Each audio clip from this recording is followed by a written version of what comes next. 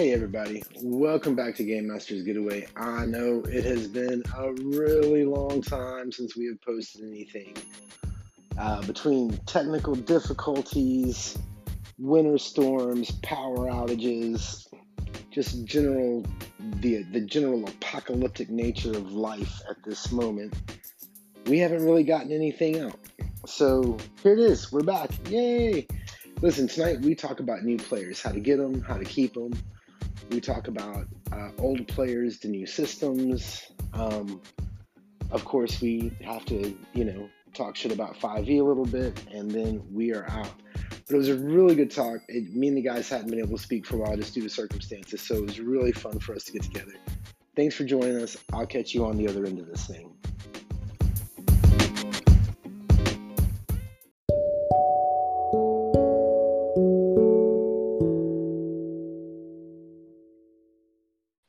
Hello. Hey, what's going on, Gary? How are you? I'm doing all right, man. Doing all right. It has been a day, let me tell you. Yeah. Yeah, just all of a sudden out of nowhere, family stuff crept up. So Yeah. that was crazy. How was your weekend, man? It was fun. Let's see, what did I do this weekend? Did you go yachting with your lawyer buddies? Don't Oh, no, I'm not that kind of a lawyer. Um, no, let's see. I played I have my one last 5e game. We're using the Dragon Heist module. We do that every other Friday night. It's kind of like a low-key session with a friend and his wife and brother-in-law and another Yeah. friend of mine. And then I've been playing this game called Mothership. It's like Dude, this. I saw your post. Yeah. Yeah, and I did that on Saturday night, and that's a lot of fun. It's like an old school kind of feel. Tuesday Night Games like published it a couple years ago. It's just like $15 for a pamphlet. Like, Is it it's an RPG? yeah, and you can get and they let you have the PDF for free off their website. I mean, it's a cool little game, sci-fi game. I've been really enjoying it. But yeah, that's pretty much was my weekend for the most part. I But think I had figured out, I think when I was coming back home from the gig, in my head, just thinking, I think I figured out the one die roll combat system that does oh yeah, everything. I do. I'm going to have to cut this part out because I don't want somebody to steal it from me. But are you ready? yeah. Everybody declares their actions, what they want their character to do, right? Everybody rolls a d20. Now, because it's a lower score, right? It's a roll under system. So let's say you're hitting with a sword, you're using your strength minus, whatever that other person's defense rating, whatever you want to call it is, right? So you got a strength of 16, you got a defense rating of 4, you got to roll under a 12, okay? Okay. But that one die roll, everybody rolls at the same time. The lowest number wins initiative. Although I was going to say the highest number wins initiative because that would give the weaker players like a way out of stuff. Okay. We'll figure that. Lowest number rolls initiative. Roll under, it's a hit. Subtract your die roll from the target number, and that's your effect. And everybody rolls at the same time. Wow.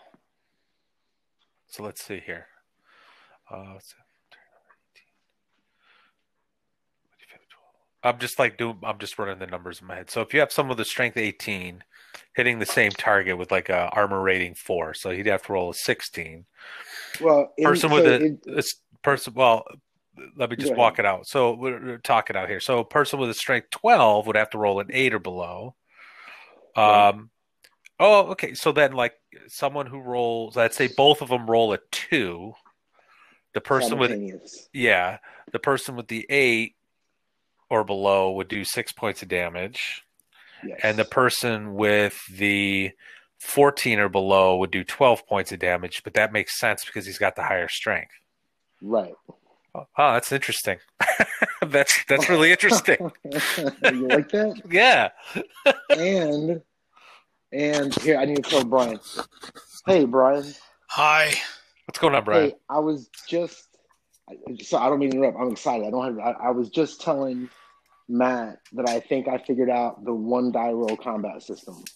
The All right. one die roll combat. One die roll does it all. Does this mean that you just need one dice? No, because every player rolls a die at the same time, and the GM rolls a die for each bad guy at the same time. Okay? And here's how it works. You ready? It's a roll under system, right? So let's say you're trying to hit somebody and you have a strength of 14, okay? And their defense rating is like 4. So you got to roll under a 10, right? And it is roll under. It's not match. It's roll under. So you got to roll under a 10.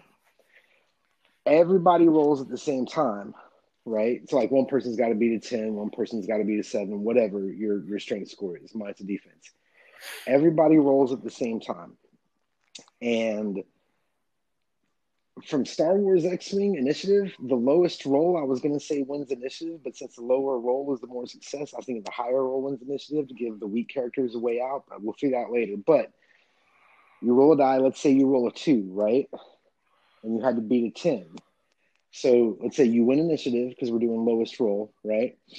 And then you subtract the difference from the roll. The difference from your roll to the target number is the effect, is the damage or the work or whatever you want to call it, right? So everybody rolls at the same time. You know who's won initiative because everybody declares their action before the turn starts. Everybody rolls. You see who won initiative, how much damage was done in one roll. I'm a big fan of declarative initiative. I've been thinking about how I can bring it into my game. Mm-hmm. So you got me there. And if it keeps me from getting in dice fights with my wife in the last 30 minutes, because there you go. She's like, no, I want your dice. I'm like, no, those are my dice. And I literally have had to fight her off for my dice in the last 30 minutes. She's like, if you love me, you'll buy me another set and make sure. Anyway, so yeah, one dice to solve domestic problem. Yes. Everybody has their own D20. And the other thing I was thinking is that if you do a system where you're only going to get to like level 10, then like instead of getting a bunch of bonuses and numbers you have to add, maybe like at level 3, you get a second die. And you get to pick which one you're going to use or something like that. You know what I mean? You can get more dice. There'd be a ton of dice on the table, dude, clattering everywhere. Anyway, I'm just saying one die roll does initiative, determines whether you hit, and calculates damage. Yeah. I mean, worth giving it a shot. Can't be any more. I mean, it's definitely different from what's. I think there's only like one roll under system right now. Black Hack, maybe, is that it? I don't know. Well, there's a lot of OSR stuff that does roll under, but where they screw it up is they try to add like Thaco or Thaco or whatever you call it, and they always add something. You know what I mean? And the way I'm thinking is like an NPC would have a defense rating and an attack rating, and that would be it. Because even I said the GM rolls for. See, if you don't do it like that, if you do it standard initiative, then the GM never rolls because then the character who didn't win initiative, if they're being attacked, they have to use their turn to dodge, right? Who knows? But if you do initiative at the same time, and let's say you give, if it's roll under to succeed and the lower your number is, does more damage, I was thinking kind of like X-Wing, you could reverse the initiative so that the higher roll actually wins initiative. Right, and you maybe your weaker players could squeeze out of a tie. I don't know. I'm still working on it, but it's one roll, one roll for 3 different things you need, and everybody rolls at the same time. I think it would be funny. So it has the narrative type of aspect a little bit too. Well, see, that's the thing. That's what I was thinking. Let's say you have to hit a set. You have to beat a 17. You got a character who's like really good, right? And let's say you roll really low. You have like 13 hits, okay? Maybe you could spend those hits to activate a crit. You would do less damage, but you could roll on the crit table and see what happens. Or maybe you could use those hits, like say in the narrative dice from Genesis, you could use those hits to activate special abilities, weapon qualities, you know what I mean, like auto fire. You can spend 3 of those 12 hits and, activate auto fire, hit more than one target. I don't know. Or there could be a certain number of hits that you could spend to maybe help your buddy. Who, like, let's say you got a buddy who's got to be like he's got to roll under a 7, to stay alive. You could transfer some of those hits over to your buddy, as you can call like help. You know what I mean? In fact, as far as actions go, now that we're talking it out, you could spend all of your hits in more strategic ways if you wanted, right? Throw out a little your buddy who's about to fall off the cliff. You just helped him. I don't know, man. I think I'm onto something. But that's just me. So you might be onto something, because that's kind of how Alien works.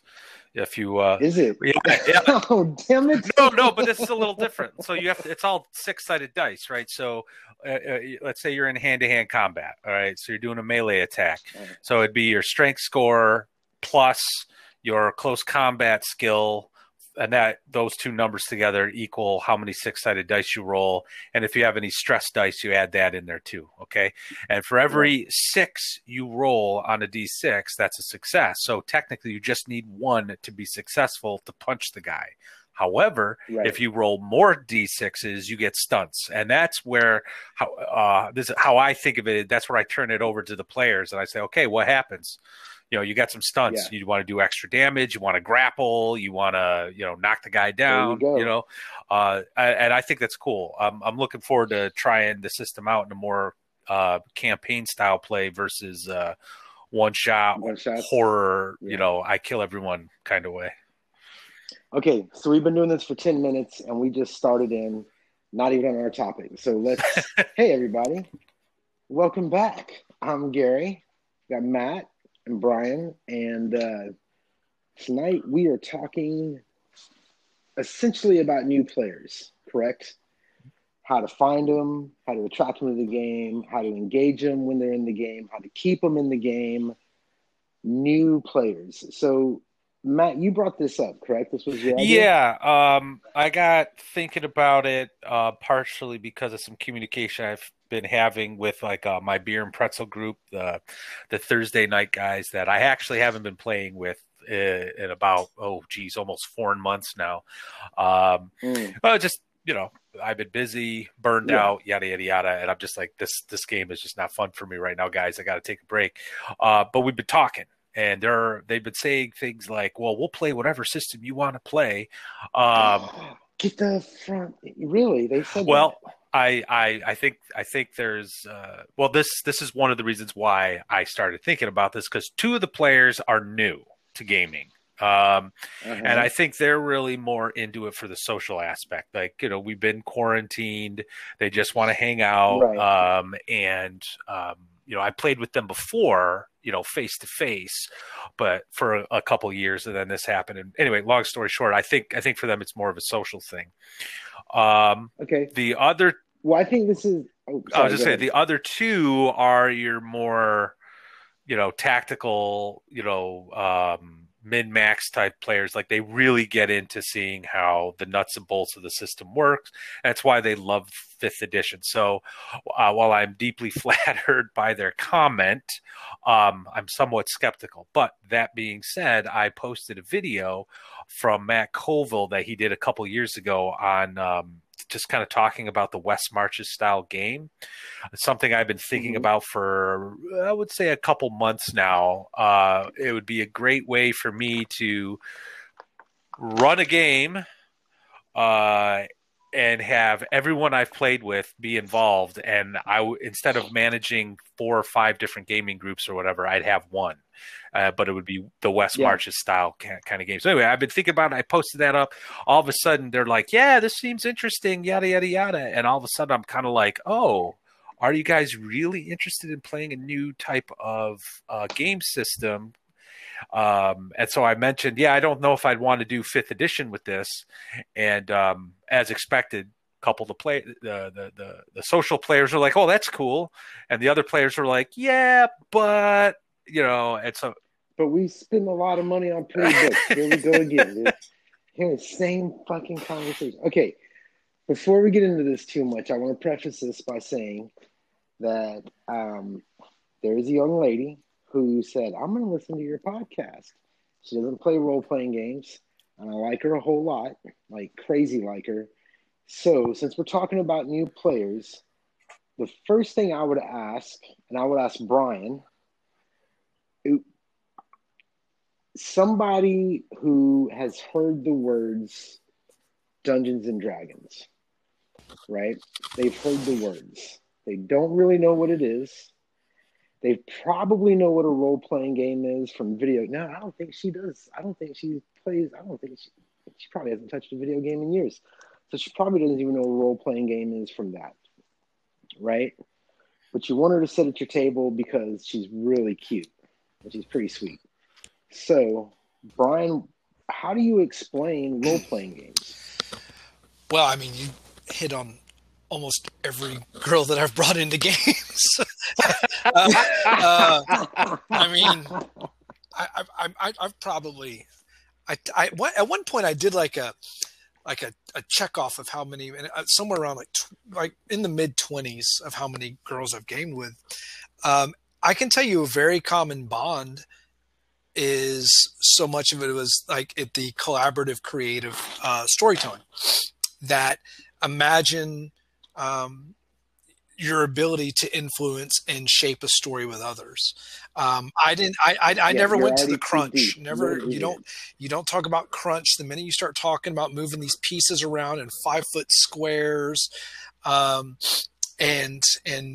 doing all these things, it can be, how can I put it? It can be super geeky if you're explaining the minis aspect, and that can be a real turnoff because you're talking about something that doesn't necessarily, you're trying to connect, right? You're trying to get their interest. You're not going to do that about talking about the tangibles. You're going to get that by talking about the intangibles. And so when you get an idea of what a person finds inspirational, which that's a whole different topic, but that's how you learn about your players. Like what is it that, but so you start with simple stuff, which you have this as an in, which is music. Music can really give you an idea of how to vet players, what sort of game you want to create. Music, it just goes hand in hand. If someone's listening to Trent Reznor, they're going to want to play a different game than somebody who is, I don't know, Bob Seger fan. I don't know. So I think that finding out. But what do you tell her when she comes to you and she says, "Hey, what's this Dungeons and Dragons?" My staple line is think of it as a collaborative narrative between people that are talented. So it's kind of it's improvisational with some fate and randomness, and it's you playing someone and choosing things that you normally would never do in the real world. So you're never going to believe this, but I would not go about it that way. Anyway, Matt, I'll get to mine in a minute. And I could be completely wrong. And let's argue about it. It's been Matt. I don't know if I'd go, cause I think Brian, what you said is accurate in terms of especially what I know of your GM style. I think it's a little heady too, when you're talking to somebody. I don't want to over intellectualize it. Just say like, look, it's a game where you take on the role of something. And, I'm a fantasy guy, so I'll probably say you take on the role of like a magic user or a warrior of some kind, and then maybe make a reference to the movies, right? You watch Lord of the Rings, you watch Conan, that sort of thing. And we roll dice to determine whether you succeed at the things that you want to do. But, we tell stories and we talk to each other and we use the dice to help us resolve the issues. But I do agree. I wouldn't go. And then I got this really cool miniature of Conan that I painted myself. Yeah. And I based him and everything. Yeah. And I got this great dragon mini. No, I wouldn't do that. I don't use minis, so I can completely, I don't think I've touched a mini since I was Ivan's age. So, I think that Brian's answer is for somebody that you already know pretty well, right? Like, to me, and I could be wrong, but to me it sounds like what Brian is, he's doing this big picture sort of creative, hey, when we just get together, we tell stories, there's some dice, it's social, and he's, it was real heady. And I might do that with somebody who I think is already prone to be. Well, can I rewind my explanation for a second? Because, that's how I explain it now. The way that I did in my 20s and such was a lot more of, I wasn't trying to sell them on the game. I was trying to express how much I would really enjoy if they'd be willing to play a game with me. And so I made it about them. Yeah. And it was about things that I thought were, man, you're very inventive. You've got this whole, I don't know, like there's this one chick, she was heavy into Sarah McLachlan. I played the whole, what is it? The freaking Building a Mystery and all that stuff. Another girl was into Tori Amos. She was a Renaissance Festival girl. I'm like, oh my God, you're such a natural for this. Like, it was about them. It was not about the game. So You're right, with people that I know now, because so many people know how much I game at work, people I train with, friends and family, everyone that knows me as a gamer.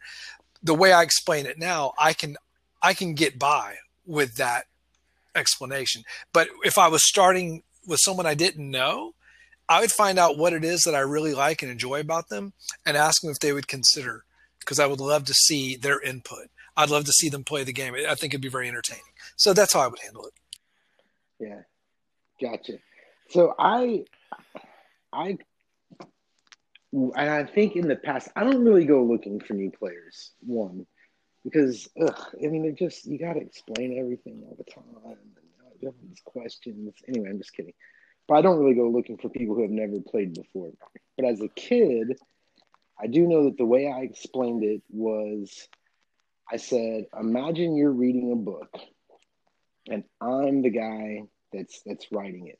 I'm the guy that's doing all the narrations. And when it comes to a character, one specific character that let's say you've created this character, you get to say what he does in the book. And the dice are there to figure out if you get there or not. And that's kind of was my pitch. Especially if I was a kid playing like the Marvel game, it would always be like, yeah, it's like the comics. I'm going to tell you what's happening around you, and you're going to have a character, and you get to decide exactly what that character does. And there's a lot of people, and it's a lot of fun. And I don't know that. I remember now. I remember. It took a second because the more you started talking about it, I remember how I originally described this to the first, batch of not just girls, but people that were new to the hobby. And I called it Choose Your Own Adventure with Dice. And that worked a lot. Yeah. So that was my easiest one. Exactly. It took me a while. Choose Your Own Adventure. That's a good one. So when you were talking about, new players, let's say you've got a new player, right? You've kind of explained they're willing to come over and hang out, drink beer, eat pretzels, and see what's going on. What then? How much of your session do you, let's say it's just one new player in a group of vets, right? How much of your session do you want to focus towards that new person? Like, how do you work with the brand new player in game? Let's say first game. That's a great question. Most recent memory, it would be, there were two new players. So, the focus really was of that entire session was on them, where like previously, if it was just one player, I'd still kind of guide them through, decision making and what dice to roll and things like that, while kind of, sort of breaking character and reaching across the Dungeon Master screen to be like, it's okay to think about it this way. You might, give them little prompts and whatnot. But with the most, the two social players that I was just talking about, they just wanted to know what they said. Well, this is what we wanted. I want to play this, can I do that? It's like, yeah. And then I kind of guide them through character generation. Similar to Brian, I kind of get an idea of like what kind of player they're going to be, try to gauge them as quickly as I can, as thoroughly as I can, and then sort of play to their interests. of course, I'm not perfect, so that I get, I make adjustments as the next sessions go on, later sessions. Right. But I don't make it completely about them because yeah, I mean, you can't. And at the same time, though, I don't want to create sort of like a crutch where, I want them to be able to stand on their own relatively quickly. And I think it's one of the reasons why fifth edition has been so successful, because it's like it's laid out there. You have some fun bells and whistles to play with right out the gate, and it's you just got to roll a d20, So for when I was thinking about this particular topic, I was also thinking in terms of like what to do with new players who have gotten involved with our role-playing games through fifth edition. How do you introduce them to other systems? Which I think is a more nuanced topic, and we can come back to it. But we're definitely going to get there, because we're going to convince all your players to give up. God bless you. God bless you. No, but in all seriousness, but that's kind of what I do. Like, I try to play up to their strengths. Like, for example, I know my one friend, Mark, he's a colleague. We work together. Smart as a whip, and in college he was a theater major turned lawyer, and he likes doing this like break the fourth wall type character, which up until now I always found annoying, but he does it so well that like I just let him do it, and we feed into it, and we play with his character and allow him to do it. Where he fails though is that he still hasn't learned the game, so he's constantly dying because he's not doing things quote unquote right. Right.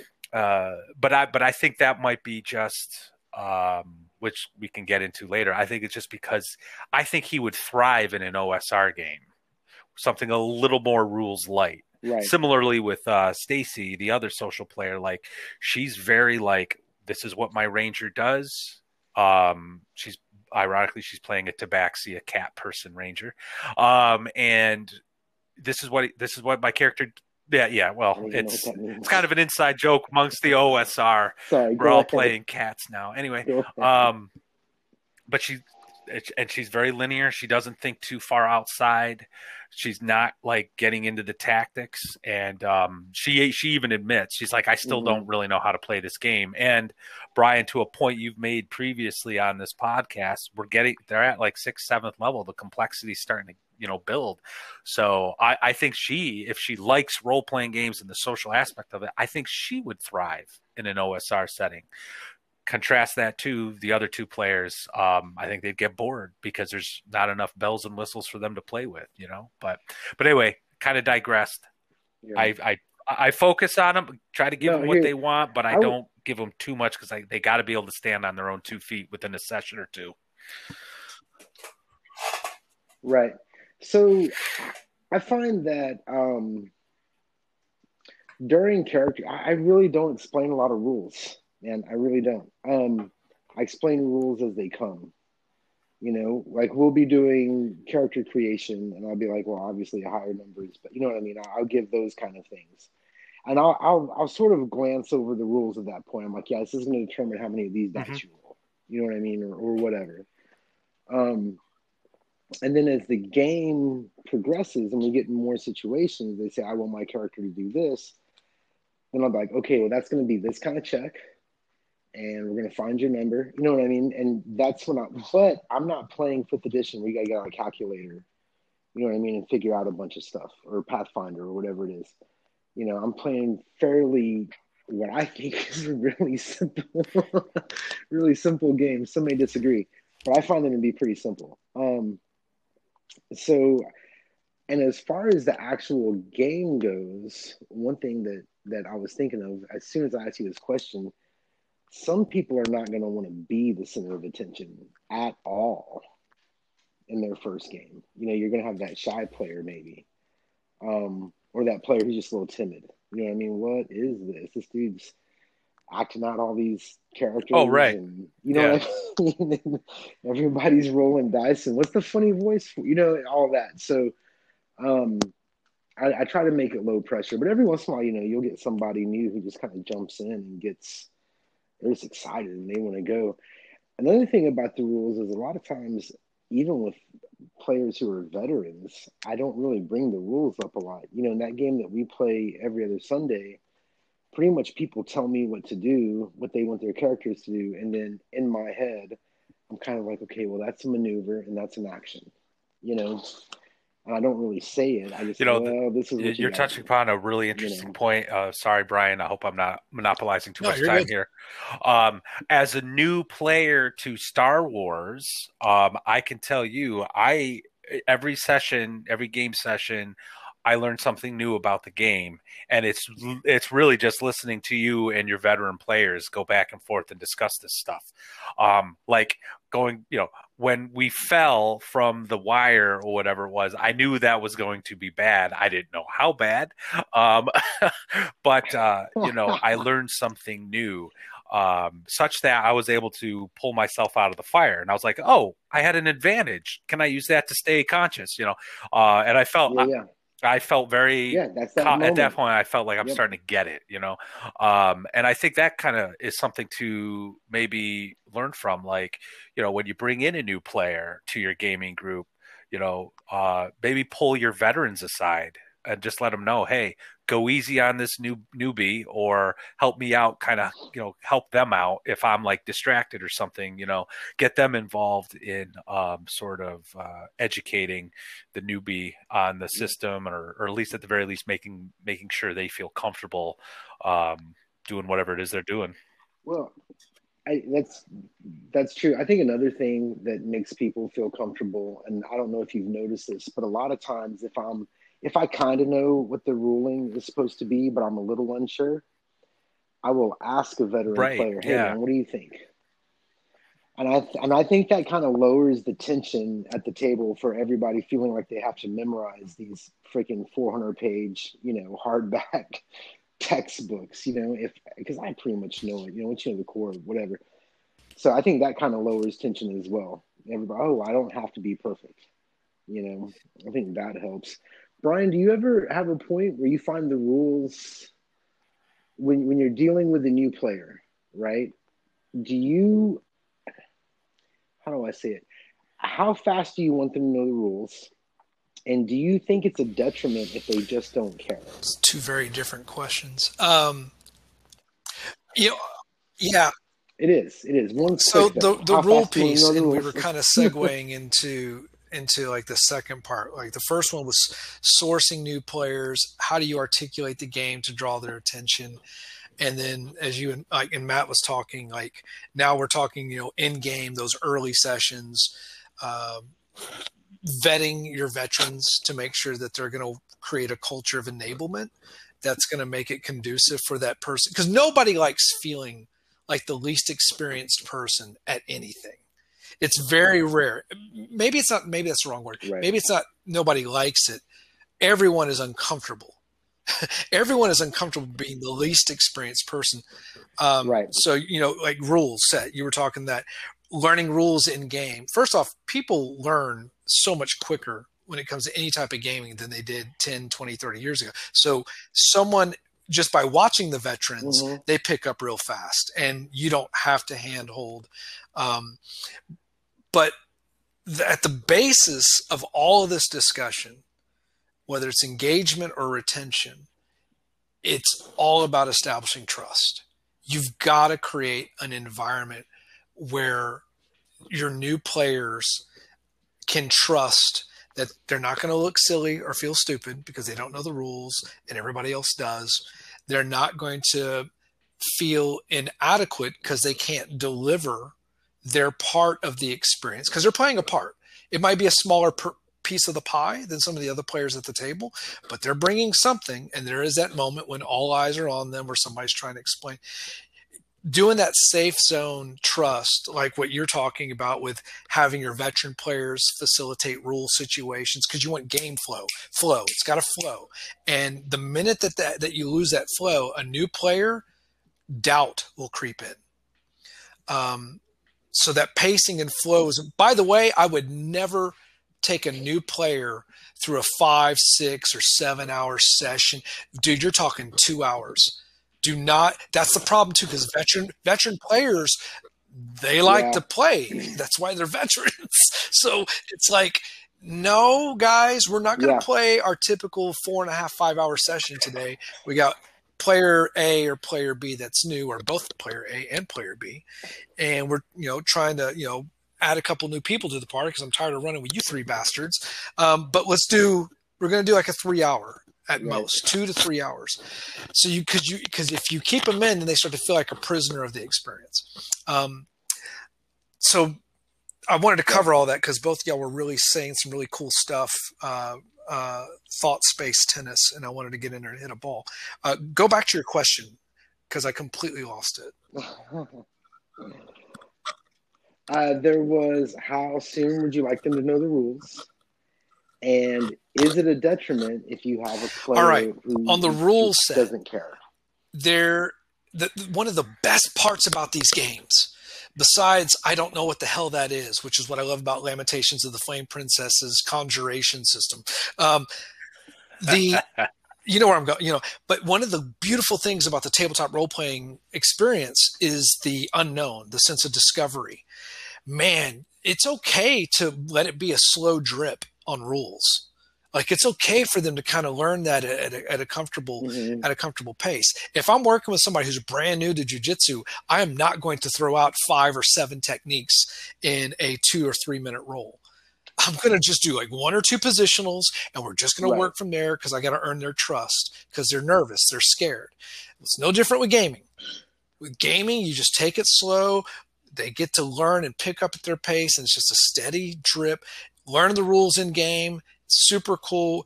This is just how we're programmed. I mean, role-playing games from a video game standpoint, it's a tutorial. We want to jump in and play the game. So people have pretty much accepted the fact that you'll almost always hear this, I learn by actually doing it. So you have experiential learners, you have auditory learners, you have visual learners, obviously. Inside, there's different learning styles. But when it comes to tabletop role-playing games, and especially the mechanics with it, which sometimes can be very convoluted, very crunchy, or sometimes can be so loose that it requires a certain amount of imagination that takes time to cultivate, less is more. Slower is better. Now, disengagement, and with a new player, and you just know that there's something not working, that probably is okay, go ahead. Well, not disengagement. Sorry, let me rephrase that. When I said they just don't care, they just don't care about the rules. Because I've had 2 situations in the past 6 months with new players to a system, not new players to games in general, but new players to a system, where they were having fun and they were contributing, but literally words out of their mouth were, I don't even care about. So yeah, if you hear that statement, and you still see them smiling and having fun, enjoy it. They trust you. They're letting you have the reins to the chariot, and that comes with time. If they're still showing up, they're still engaging. And if it comes down to, hey, just tell me what you want to do, and you adjudicate it however you do.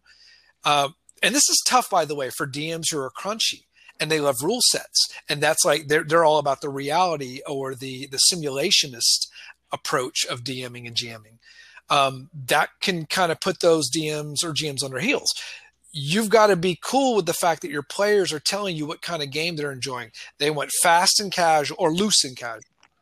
They want a loose, casual game. So it's up to you to start playing that beat. They don't need classical Mozart.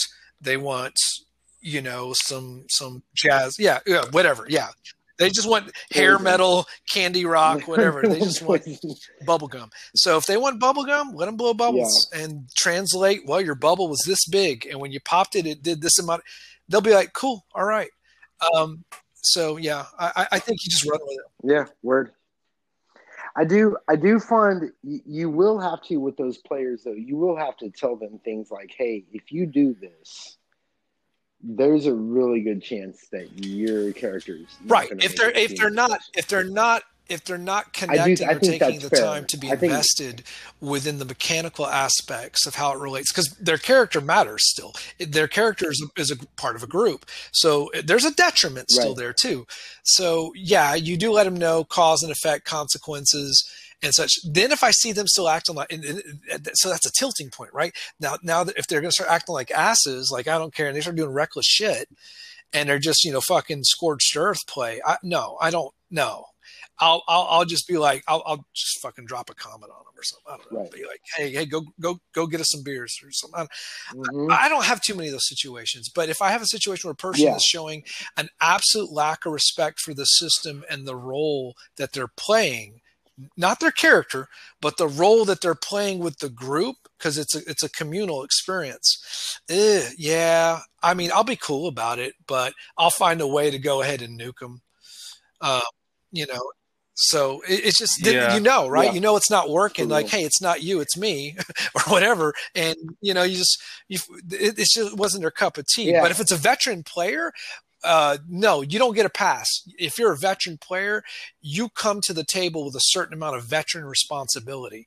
And I expect you to still bring a sense of commitment and involvement and engagement, because you're not a rookie. You know how the games work. You know what's expected, what's needed.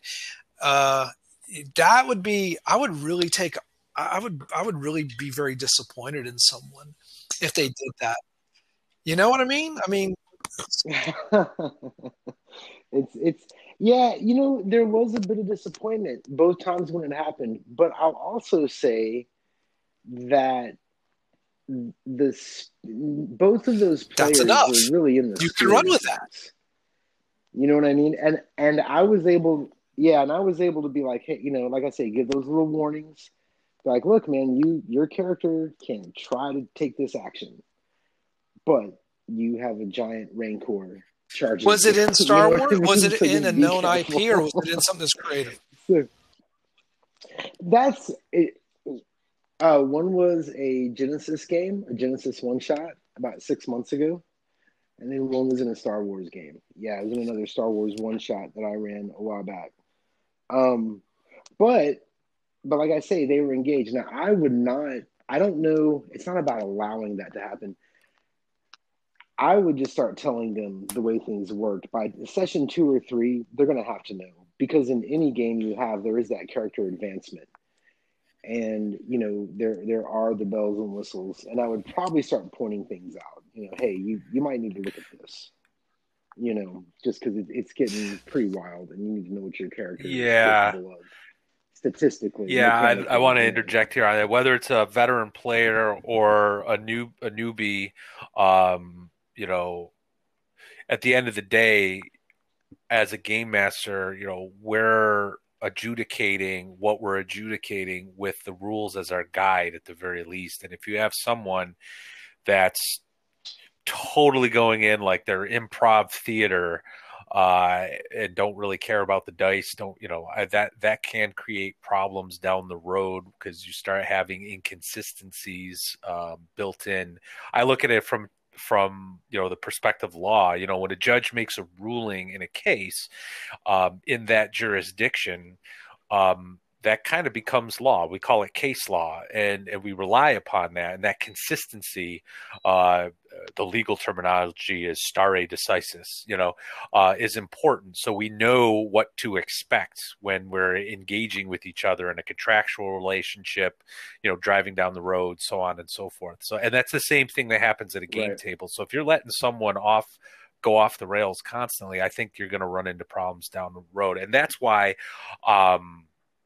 first couple of sessions, I have no problem with a brand spanking new player being like, I know you want to swing your sword, but you also have this ability right here that you could still use, and you're down 3 hit points. Just saying, it's up to you. Do you do what you want? I'm just making sure you're aware of that option, and then I go back behind the screen. Right. But by third session, fourth session, I'm going to expect them to kind of know what they're doing, or at least enough, so they're not going off the rails and doing wacky stuff and expecting me to sort of be okay with it. But then again, I play more, crunchier systems compared to narrative dice systems.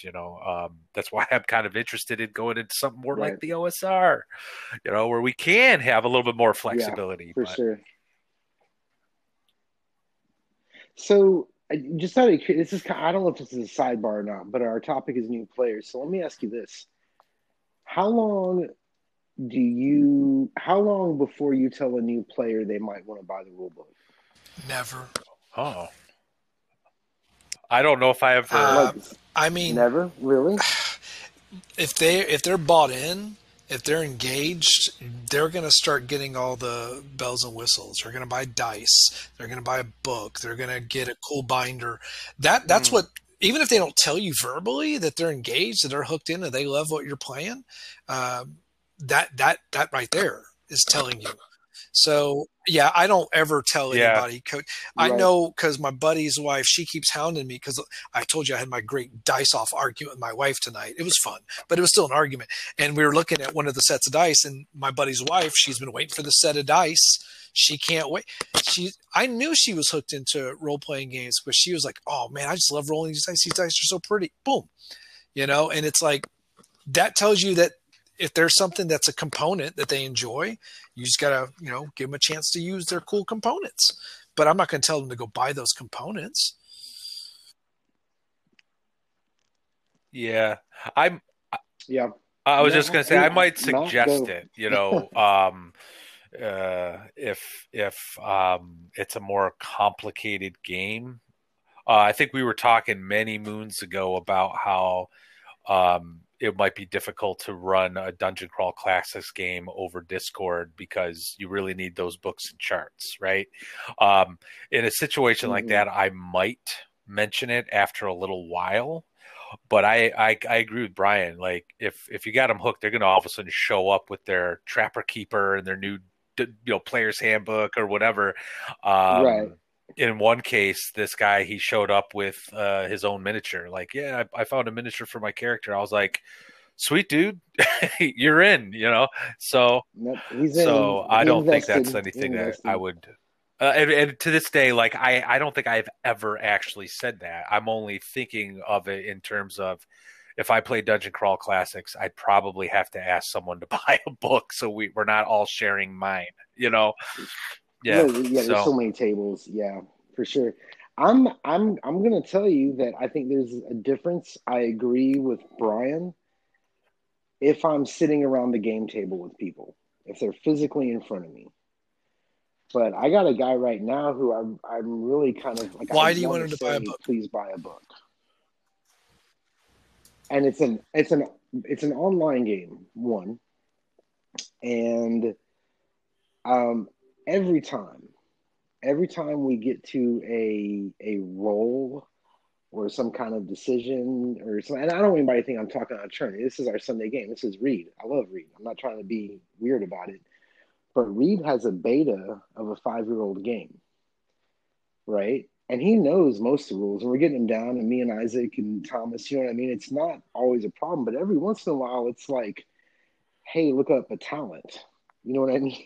It's like, dude, but I don't want to be like, you got to buy a book because that's an asshole thing to do. That's $60, But at the same time, we might save 20 minutes a session. And I'm not kidding. I don't. So what's the root cause, right? Are we treating the symptom, or are we looking at the root cause here? Well, I think the root cause is that we're playing online.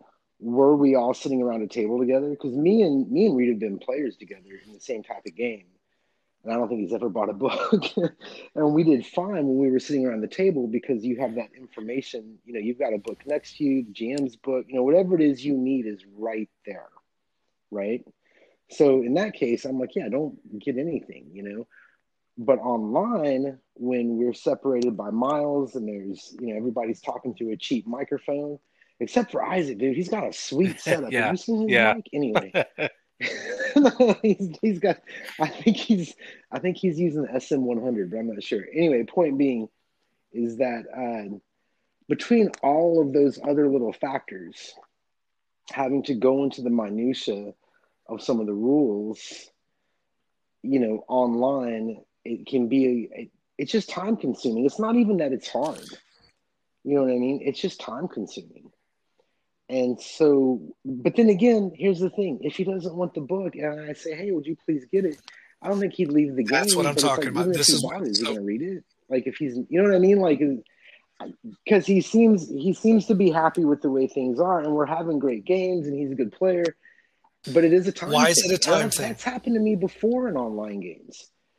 You know, it's because what winds up happening is you get into a situation where somebody's getting into the details of their particular character, that particular class. Well, we're talking mechanics now. We're not talking story. We're talking mechanics, right? How the game, the machinery, which makes it work. So what happens is, if nobody's playing his type of character, whether it be the species or the class or what have you, you don't really have that locked into your brain. When you're a player, you're locked into your character, and you're locked into what you're going to do and where your player is, right? And as the game master, I'm just, I've got a lot of stuff I'm supposed to know. We talked about, I don't always know it, but I got a lot of stuff I'm supposed to know. And then all of a sudden we're like, looking up.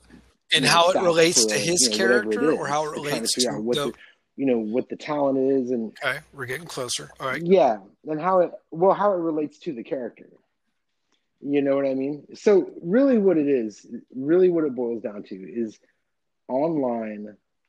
I feel like, not that everybody needs to have the book or general familiarity, but I do believe that the amount of time spent, quote unquote, researching, which is just bullshit. We're going to talk about this in a little bit. This whole conversation is making me think about this hobby a little bit. The fact that we have to entice new players is ridiculous. But every time we get into something, it's just going to take a little bit longer because it's online, as opposed to if the because we're talking about interface, all right, and the challenges of interface. So if he was in front of you, would he have his own book? Would he already be referencing his book, or would it still what? So that's what I'm saying. Like, are we treating the symptom or the root cause? Maybe. Is the root cause that he just trusts you so much to adjudicate what he wants to do? Has he suffered consequences? Has he suffered consequences as a result of his failure to act? Yeah. Okay. No, we're having a great game. Sure. And here's the thing, nobody's upset that we're spending this time doing it. And it's not, I say, but that's death of 1,000 cuts to a game. 3 minutes here, 2 minutes here. You know what I mean? Just little things here and there. No, I hear what you're saying. We're having a great time. And in fact, Reed is probably like the most in character besides Matthew. Right? Like, he's playing a droid and he knows what that droid would be doing. That droid has programming. You know what I mean? And he's in it and he plays it to a T. And I don't mind that. That's great. Like, he contributes to the game in a very positive way. Right? It's just when we go looking for answers, Now, don't get me wrong. Everybody looks for answers. I ask the veteran players all the time, hey, what do you guys think of this? I had Thomas look up. So can we go back to the falling, to the big fall of a couple of weeks ago? Because we touched upon this, and it's obviously was a very crucial moment for a couple of reasons, right? Because it put the party on its heels in terms of resource damage or so forth, but it also required the vetting of the rule for you to kind of find it. You had to adjust your game on the fly because it changed the danger element. So I want to go back to this legendary fall. How it was important to you to research and get that answer for that fall. What if you couldn't have found it? At what point do you stop looking for the answers?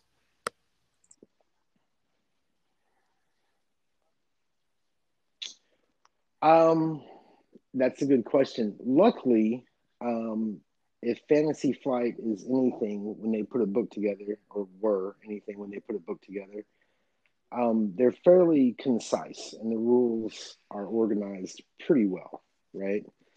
So finding that damage wasn't going to be a big problem, especially with three veteran people, three veterans at the table. It just wasn't going to be an issue. If we were playing a different system, like let's say we were playing Dungeon Crawl Classics and I had no idea where that rule was, I probably would have assigned less damage than I did. You know what I mean? Like I would have gone easier on the players, which in hindsight, like when I decided to go rules as written, I was like, oh shit, this game is over. You know what I mean? I was like, they're screwed. This is done. But had I done that, the amount of tension in the game and the fun that was had in the game because of that fall would have been lost. So I'm really glad we found the rule. I'm glad we played it rules as written, even though I was a little nervous about it. Because, we talk about flubbing things all the time. Just do it like this. Because that's kind of how these rules were built, right? So, yeah, I mean, I would have given up after a few minutes. Okay, so now I want to do a little bit of transference. The gentleman whose name escapes me, the one that doesn't have a book, but he's a great role player. Okay, got a beta. Okay. Yeah. Well, he's got a beta book, so he's got the rules. He's got How much of a part of that fact finding or solution or vetting of the following was he involved with? Okay. Well, he wasn't a part of the fall. In fact, the party split. The party split because the guys who didn't make the roll fell and the other guys made it to the goal. So would he have cared either way if it took an extra 3 to 5 minutes to get the answer, or if you just ruled on the spot? What do you think would have been his response? Would he have been cool with it either way? Exactly. Either way. And so I think this is one, and it's a common GM neuroses is maybe the word I would use. Like, we want to get it right because we want the game to be pure to a degree. And you probably have to be challenged with this a lot more than typical GMs because you run some also very narrative heavy games. And therefore, that's also why you're able to appreciate how it changed your game in like that it did create a whole different element of tension, which was very invigorating for you because chance favors the prepared mind, but you weren't prepared on this. So now you're kind of, walking without a net. But for that guy, it didn't matter. He's having a good time. Oh, here we go. And, given the interface, what an accomplishment. Exactly. What an absolute triumph that given the interface that the dude doesn't have a rule book, you're playing online, he's either new to the system or there's somebody. What a badass accomplishment that dude is cool and his name is Paul and that's between y'all. Yeah. No, it's not. I'm gonna say it's not like one of those things where I'm like, oh, I wish he had a book. I was just kind of thinking about that with new players, and I used him as an example because, like I say, he has the beta book and he's familiar with the system. Right. But there are changes. You know what I mean? That was a beta. Well, I think 5 years into the system. I think this actually touches more less on new player issue and more on issues that arise with online. Like, if you're going to be playing online, you probably, out of respect for everyone involved, not just the game master, but out of respect for everyone, all have a copy of the book. So, everyone can reference something rather quickly. Yeah. But you know what? I know. That's a $60 investment. You know what I mean? Like that's 2 concert tickets. Well, in Austin at the club, Yeah, no, I understand that. Not real concert, I'm just saying, like, it's online play poses a whole new set of challenges, and you can get PDF versions of these things too, for cheaper off a drive-through RPG. But that's a whole separate issue. I think what you're touching upon is more that. I think you're probably right. Yeah, and I didn't mean to take us down that rabbit hole, but that has kind of, when we were talking about it, I just brought it up. Yeah. All right. So I want to ask both of you guys, when was the last time as a player you played a new system? When was the last time you were online a or in new person? player to an unfamiliar Well, system? with you guys. I never played Lamentations, and I have Either never way. played Star Wars, so that would be mine. Let's see. Yeah, That's Star true. Wars. I have played Marvel. Recently, I've been getting involved. I play one shots as often as I can through Fantastic Dimensions because he's a pretty decent DM. Like he's very loyal to the rules and whatnot, and he's if the dice say what they say, that's what they say, and he recently played Morkborg, Right. and I got involved on that, and that is a fun game. But I was very nervous. I knew it was like an OSR-esque type game, but I was very nervous because I didn't even own the rule book. It's going back to our few seconds ago conversation. I didn't have the rule book, so I was a little nervous, but he was very cool about it. He's like he what did he say to me? He's like, well, this will be the second time I've game mastered it, so don't worry. And we're gonna walk through character generation, and you'll be fine. It's basically a D20 system. And I was like, oh, okay, all right. What was that? That was like maybe 2 weeks ago. So okay. All right, cool. Well, I want to get back to that, but right now we need to take a break for technical issues. We are at an hour. Let's try to keep the compression sounds down. good.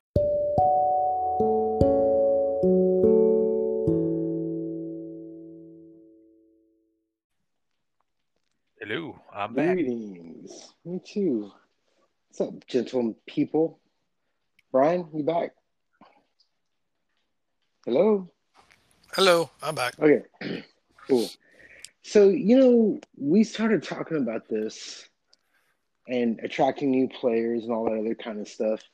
And it really struck me that should that even be an issue? What is the problem with this particular hobby that you literally have to kind of sell it to someone? I mean, is that it's not a hobby. I mean, there's a lot of the board gaming community is like 50 times bigger than it was 15 years ago. You got games like all the like the Pandemic and Seafall and House on Horror Hill. I mean, it's the time. I don't think it's the game or the system. It's the time sink. And you've got to make sure that you're kind of clear about that because time is a very precious commodity for everybody above the age of 18, Mm-hmm. So, I mean, I think that is more the thing because our hobby is one of those ones that, I mean, I played a session that went for 10, 11 hours. And then I played a session that went for 2.5. I could never do that. I could never do that. I would be so sick of everybody by like hour 4 or 5. I'm sorry, I just would. So, but seriously, that is one of the things, though, right? Like, the time sink aspect of it? I guess what I'm saying is, it seems that there are a number of things that are part of the hobby, have been part of the hobby. There looks to be no changing it, and I think it's a detriment to attracting new players. Can you give some specifics? Like, what are the detriments? Yeah. Okay. What are the pain points? Sink. Yeah. Real quick. Okay. Let's go. I'll do the most logical ones, right? One is the time sink, right? It's a time sink. Even if you're just a player who shows up to play, you're going to be sitting down 3, 4 longer, depending on who you're playing with, right? Second, it's money. These things are not cheap, and they put a lot of stuff out to buy. Now, you don't have to buy that much, but let's face it, we all probably have spent money we should. I know that we've all spent money we shouldn't have on books that we've probably never used. I mean, seriously, I've got books sitting here, and I haven't had one player use the character, the in-depth career guide. So those are the two most logical. I've said this before on the show. When you walk into a comic shop or a game store and you see a bunch of kids sitting around playing Pathfinder, it looks like they're doing homework. It doesn't look fun. Appearance-wise, it just doesn't look fun. X-Wing looks fun. You look across the table and you see X-Wing, and you got these cool spaceships, and it's like, oh, what is this? Yeah, I'll spend $35 on a starter set. Ships are $15. Hell yeah, I'll spend $15 on a couple of ships, and I'm getting this cool thing, right? So there's a look to it that I don't think is enticing. I don't think it's enticing. I think it draws people away from it. I think, and this is going to be blasphemy to so many people, the fact that the books are so big. Even though as a player, you may only need to know, say, 10 or 15 pages, right? Core rule set and your character, they're huge, man. They're huge. No, content is a definite consideration. Yeah, so I just think that there are a number of things that, make it seem unattractive. Now, the time sink, I don't mind. I've been most people who play these games, we've been doing it since we were a kid. And we didn't have cell phones. And we didn't have PlayStation 5s or 4s or whatever, So a time sink like that to us is nothing, right? I mean, I'm sure all three of us, when we were younger, had a novel or more that we read in a day. Yeah. Right? Yeah. Who does that anymore? The physical appearance is a big one to me. The physical appearance is a huge one to me. Because it needs to look fun. If you walk past something and you can't tell what the hell is going on, I don't know. I think those are things that go ahead. Yeah, no, I don't think you're wrong. But I think for brand spanking new players, I don't think they probably stepped into a hobby shop or a comic store, right? If this is someone you've gotten to know, right, and maybe they invited you over to a board game night, you had a blast playing Pandemic, and then you're just kind of like, hey, would you be interested in playing Star Wars with me? You know what I mean? I don't think they would experience what you're talking about. And I think what you are talking about, though, is very valid in terms of how a particular product is going to be sold or how a game system is going to be sold. We're talking new players. Yeah. But the reason I bring that up is because Dragon's Lair here in town, right? One half is comic book. I take it back. 1/3 is comic books. 1/3 is games, and then 1/3 in the back is just magic cards. Yeah. Never go back there. But I mean, that's how I got turned on to X-Wing. Is I walked past X-Wing. I mean, I don't play anymore because I don't want to collect things. But I walked past X-Wing, and it looked really cool. You know what I mean? And you could see the people kind of moving right. They had their markers up, the movement trackers. You know what I mean? You'd see the looks on their faces that, you know what I mean? You could hear it across the store when someone won. Yeah. And then you walk past the kids playing Pathfinder. Sorry, it's just, yeah. So I hear what you're saying. I do think there's a lot of validity to that. There's not many new players walking into games. Yeah, and I think for a brand spanking new player to the RPG hobby, I think there's still that stigma. Like what you're doing is weird. I mean, my wife is like that. Like I got her to sit down to play a single encounter with my son Ben, and the only reason why she did it was because Ben was involved, right? She's just not into it. She doesn't get it, and she's supportive. She's fine with me doing it or anything like that, but it's just not her, not for her. And I think I remember my one of the best legal secretaries I've had in my career. We had a great relationship. And I left my player's handbook on my desk at work. And the next day, I come in and she's just giving me this look. And I'm like, Felicia, what's up? She's like, I didn't know you were into that geeky stuff. Yeah, right. And I'm like, what are you talking about? And I'm like, oh crap, I left my player's handbook here. And so I was just like, yeah. So there was like this kind of like uncomfortable conversation, where I'm like, yeah, this is a hobby. And then I'm like, yeah, but Phil plays too, and he's like our boss. So she's like, oh, that's cool. But yeah, there's still that stigma. And I think that's why, like, when you started this kind of conversation off with it, like, how would you describe it to somebody? And I think that's why it's so important. So when you do meet that person who like invites you over to board game night, or you get talking to them about a video game, and so there's like this gamer connection, how do you sell the hobby? That's really what you're selling. Once you sell the hobby, then you can sell the content, in which case at that point I'm in 100% agreement with you. Like, I have no interest in doing, number crunching. Quick, shameless, free advertisement for Morkborg. That was a lot of fun. It was rules light, and I highly recommend everyone try it. It's like in terms of tone, it's like Lamentations turned up to 11. Yeah. And it's free league as well, so they're 2 for 2 for me. I can't wait to check out the One Ring.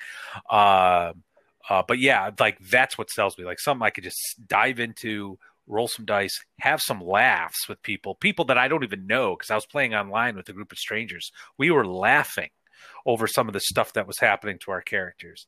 That's what gets me, cool art, but I don't. Yeah, I agree with you. Like, I walk past the Pathfinder kids too, and go, I don't know about that.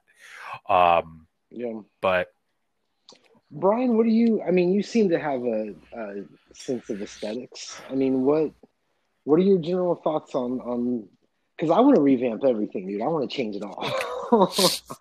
I got a plan. I have it. But what do you think about that? Do you think I'm off base? I'm more reductive. I mean, as far as, like, you guys were talking on the social appearance or the image, like, almost anyone that's ever known me knows that I play these games, but also a lot of the people that played in my games are probably not like the conventional, like, gaming store type of people. I mean, I've played with cheerleaders, I've played with belly dancers, I've played with bodybuilders, I've played with infantry guys.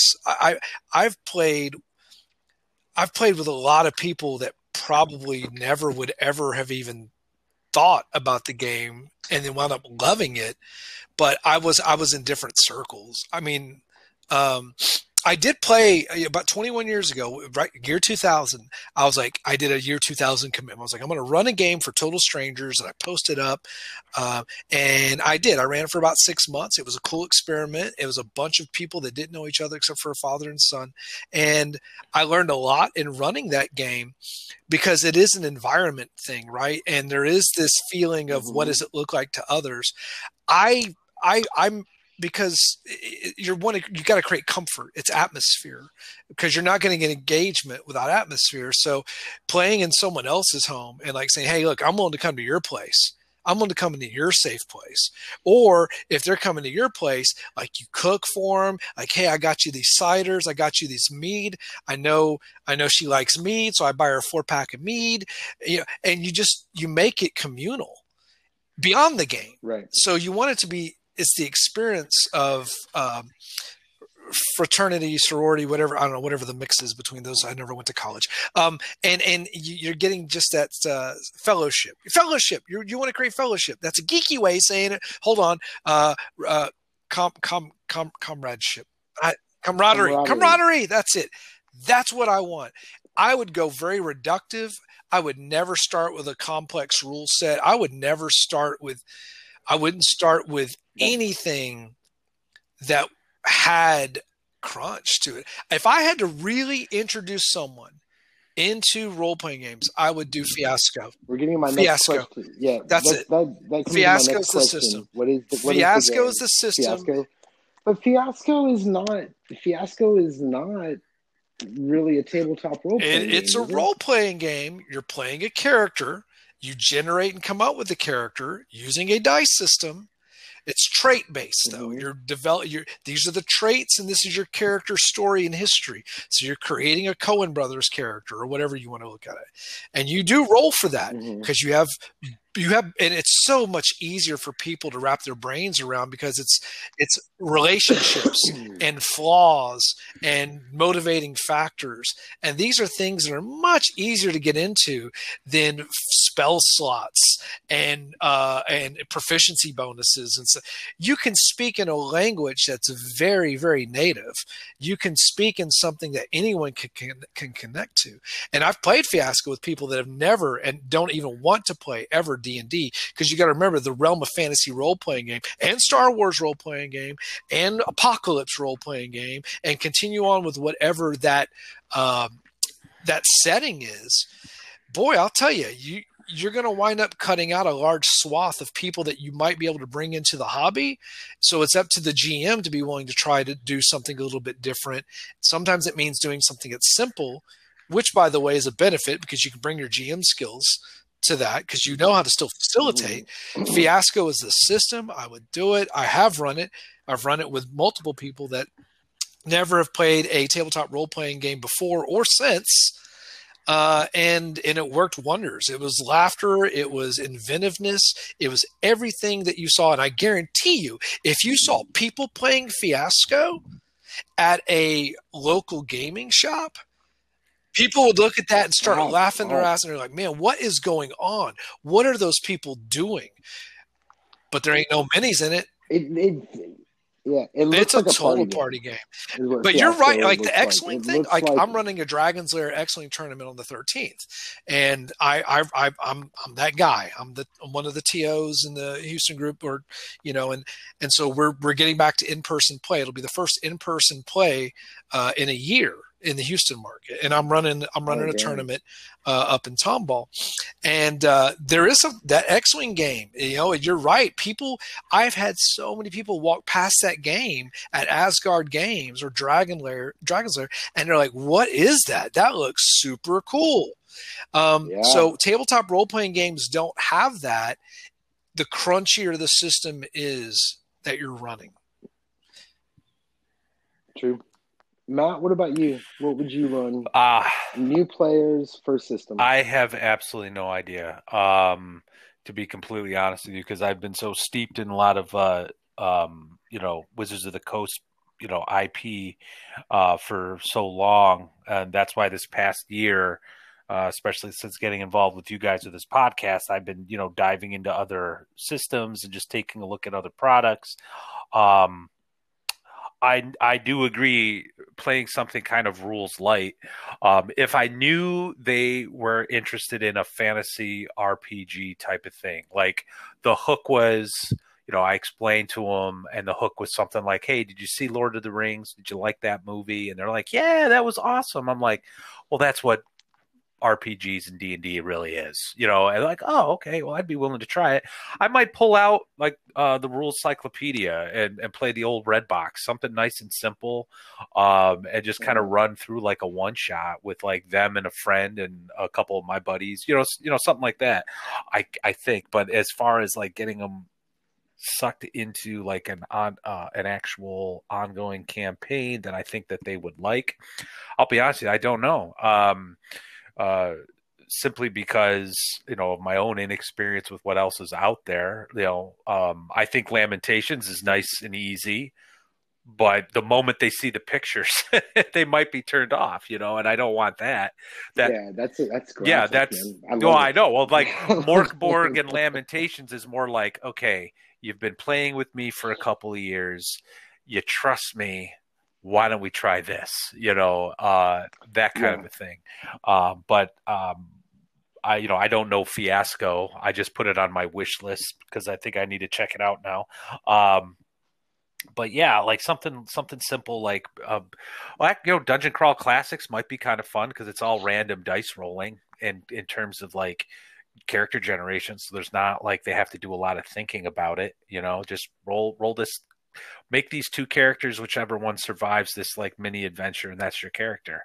The character funnel might be kind of fun and in an introductory sort of way. I don't know. I would not do narrative dice first. I wouldn't do Genesis or Star Wars or any derivative of the narrative dice system. I find that surprising. That is actually. For a brand new player, no. Really? No way. There's too many options, man. Wait, are you talking there's too many options for you as a system to run? No. I'm talking about I would not, if I had a brand new player that I was introducing to role playing, I would not use the narrative dice system. But you would use a narrative heavy. I don't know. I honestly, you know what? The first. Why not just play a board game? I think because what I'm saying is I think I would go something like Dungeon Crawl Classics. It's a big book, dude. It's a beautiful book. But they don't have to have it. But it is a big book. But that book is also $35. Yeah, but put on your new player goggles. Put on your new player goggles, and if you're sitting on the other end of the table and you see that big fucking book, yeah. Well, I'm gonna look at you like you're a fucking Judge Judy and shit. No, that's not what's gonna happen. What's gonna happen is that is what I think that is the closest to sort of the pure pencil paper RPG, but it is also lighthearted, and because of the character funnel, right? After that first session, everybody's pretty much going to know how to play and know what to expect. Exactly. You know what I mean? Like the character funnel and the simple rule set is what makes it. And if somebody is intimidated by the size of the book, I'm going to slide that book over to them. I'm going to say, see, look, it's all tables and art. And then they're going to go flipping through that book and they're going to see all that crazy artwork. You know what I mean? I'm not afraid of that book. I would be afraid to slide across Edge of the Empire. I'd be afraid to do Blades in the Dark. You know what I mean? There's plenty of things I'd be afraid to slide over to a player.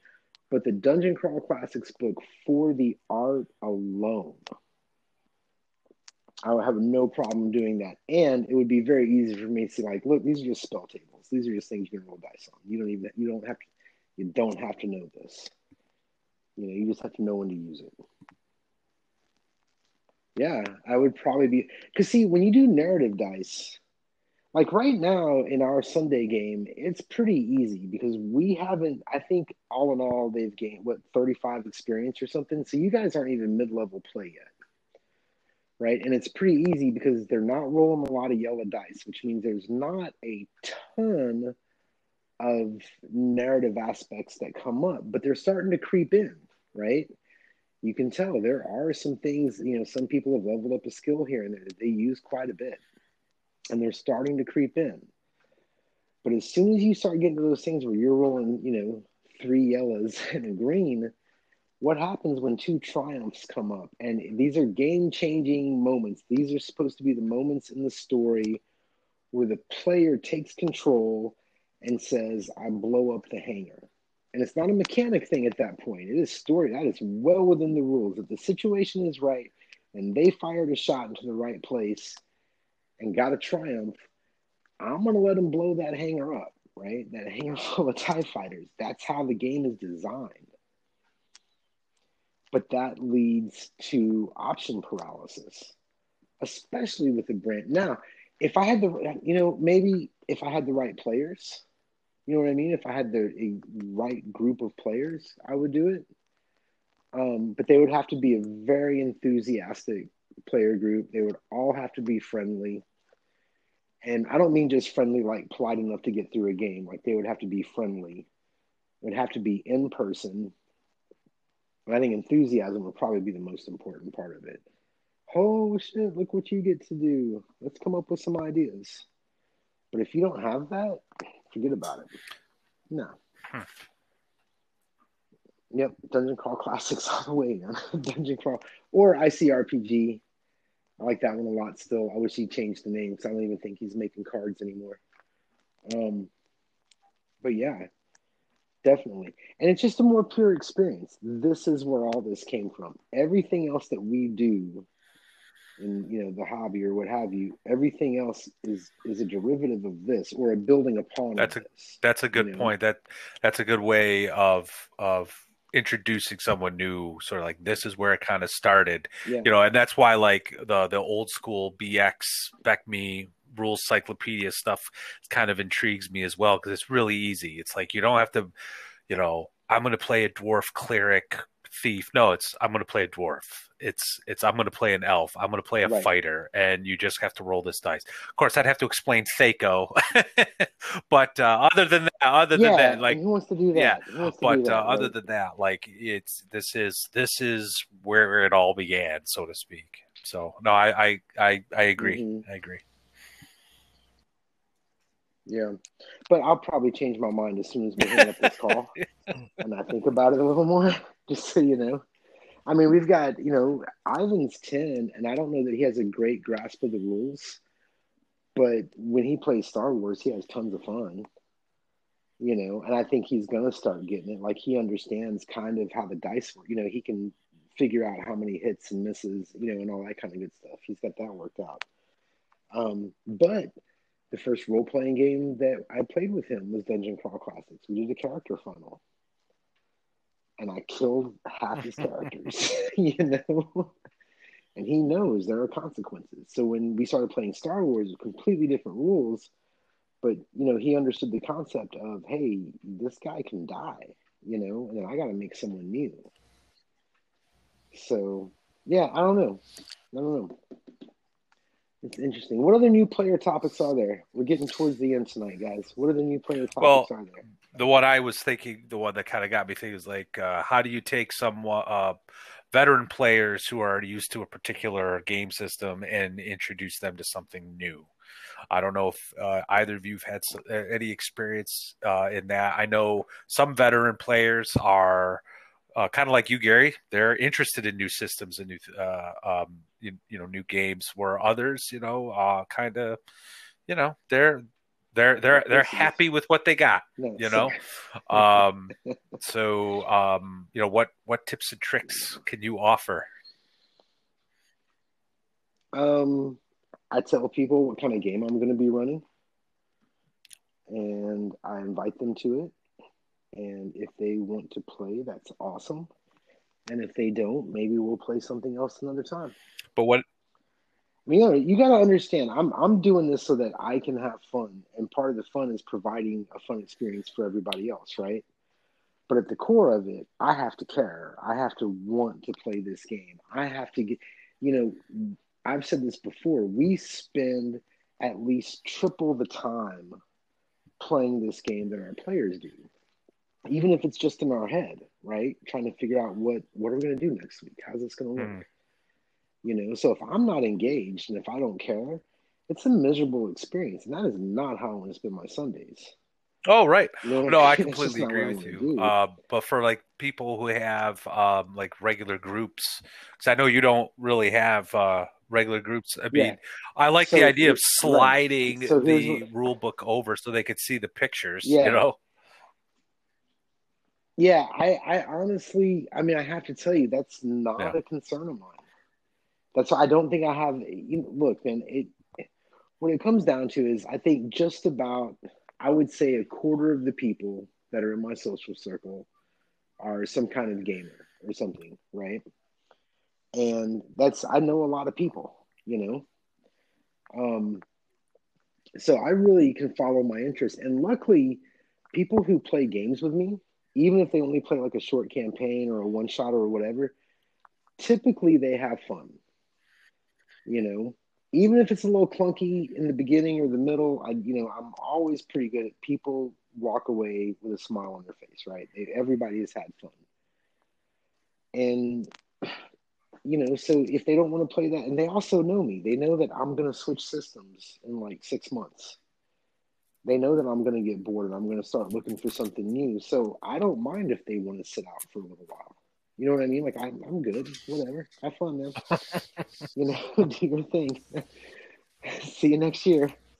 I'm just not, and I think that is one of the things that's mostly different from the way I view games, these kind of games anyway, as to the old hardcore guys. And I think it's a mindset we need to break out of if we're going to modernize the hobby and if we're going to keep it progressing as opposed to just being a little bit better than the last one, a little bit different, is we really need to get away from the mindset that everybody who sits down at the table is going to be a lifelong, buddy of ours, and we're just going to play this one game and this one character until, we've just run it into the fucking ground and nobody cares anymore. I think that by shortening the games, I think that by mixing up the games, we actually create more engagement for the players who choose to be there. And we also create a sense of excitement within ourselves that translates to our players. I think it makes for better games. And those guys that want to play the 10-year-long campaign and everything, that's great, man. Have fun. I think everybody should have fun the way they want to have it. But those are old school gamers. And we're talking about new play. We were talking about new players or new to a system, I guess. I guess the thing is you can find a 5e game anywhere. You're not doing your players a disservice. If they want to go somewhere else and play 5e with someone else, there are a lot of games. You're not keeping them out of a game. You're not kicking them out of a game. You're not taking that experience away from them. They can get online and find a game in person in whatever town they're in, whenever. And maybe they can try, running a game as well. Maybe that'll be the point where like, nah, I'll run 5e. The thing is, it's not like I'm not friends with them anymore. I want to do something different. Maybe they want to do something different. Right on. Well said. Yeah. What I've been doing is one shots. I'm going to run a one shot tonight using this, system, so on and so forth. And that's actually been a nice little way of getting some of the more stubborn players who are like, happy with the game that we've been playing into it, to the point where I'm starting to work on an Alien campaign with a few guys who really enjoyed the one shot I did in Halloween. So, but see, that's more of a time sink, and that time that you're spending, we all know, we don't have to get into this again, but we all know that other than just saying it, you haven't said it yet. You are done with this game, not the people and not maybe the story. But as far as the rules and everything goes, you've already. It's like you're in a bad marriage and you're staying in. I've made my announcement. I've shouted it to the hills. I was like, the hills are alive with the sound of Matt's hatred for fifth edition. Like, I'm the only. It's just game is because I still enjoy that one, but all the other games I've been doing with 5e, I'm like, I'm done, and making overtures for other types of games. Hey, what about this? What about this? What about this? The only one that stuck is Alien, and that's because I ran a one shot on it, and those who took a chance and played it loved it, and they were like, yeah, we'd love it if you'd run this, I think it's been in my experience, gaming groups tend to be insular. You have like the group of friends that always game together. And it's also been in my experience, they kind of get into, this is their game. This is the game that they like. And that's definitely been, the two major gaming groups I've been involved with in the past, we'll say 5 years, 10 years, that, sort of mindset. It's only recently where I've broken out of that mindset. And I'm kind of exactly what you're saying, Gary. Like, I want to try all these other games. We can always come back to this other one, if we really want to. But I want to try all this other stuff, and I think playing, I don't want to say playing tricks, but providing the one shot to some of these like grognards out there who are like wedded to their game to try something new. They'll be surprised because we're creatures of habit. We like what works. and presenting something new, I think sometimes can be a challenge, especially considering people are giving, a portion of their time out of a week, a month, whatever, to play a game, and they want to make sure that their time's not being wasted. So they have their meat and potatoes that they're always going to go back to. So presenting something new, I think, can be a challenge. Certainly has been in my experience anyway. Your players eat dinner at 4:00 and go to bed by 7. You know what I mean? Like it's like tapioca pudding. Jesus, man. All right, sorry, bro. I'm sorry. Your players probably hate me. I don't care. I'm never gonna meet him. I'm in New York. Whatever, dude. Bring it. Brian, what about you? How would you slide? Didn't you slide a group in the We new still game? haven't gotten to it. It's just timing, but it'll come in time. But the whole idea of the Marvel piece, it's going to be with a bunch of people. I mean, not a bunch. It'll be 4 people, but half of them have never even played role-playing games, but they want to play Marvel. They want to play Marvel. There's a system. Mm-hmm. I know it. I can run it, and it's very rules light. But I want to just pull that out for a second because I've been quiet tonight. I've been listening a lot to both of you, and I must confess, this is one of our podcasts where I feel like there's not a cavern, but there's definitely a chasm between us. I don't want to switch systems around. I don't need to switch systems around. I'm at a stage right now. I got 3 different groups, and I have one player in one group that has more experience than all the other people in my other group put together. And these are very different dynamics. And I don't feel that I need to drift to another system. I don't feel that I need to drift to another rule set.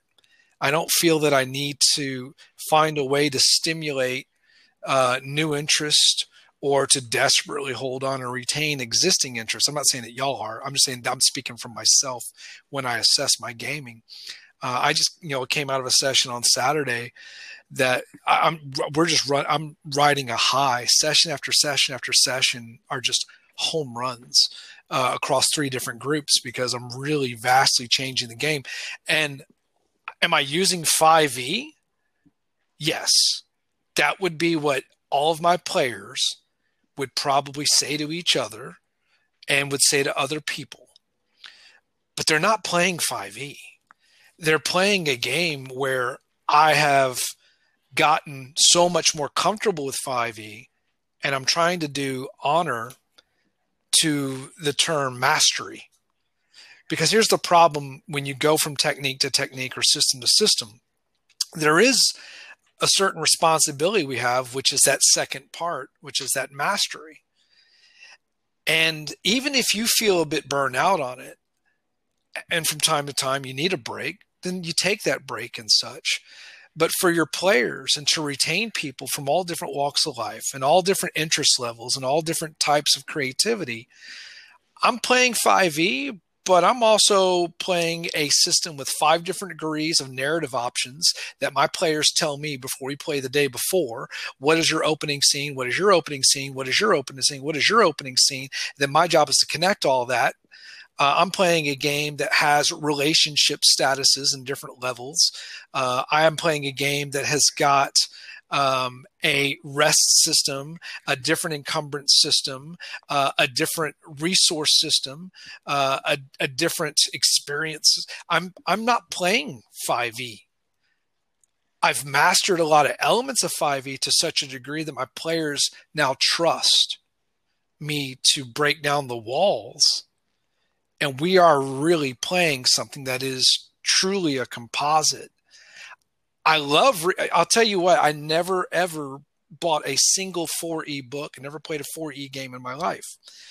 But I will tell you that one of the best DM books I've ever read that was put out by a major publisher is that DMG2 from 4E. It is a hell of a book. And it's the sort of book that doesn't sell well because books and publishing are very player-centric.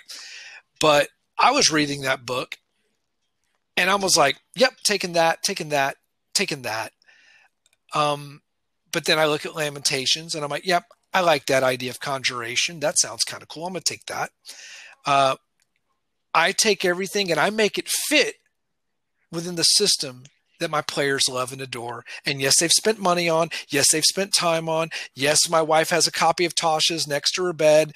Yes, my buddy's wife is thoroughly excited about her upcoming spell choices.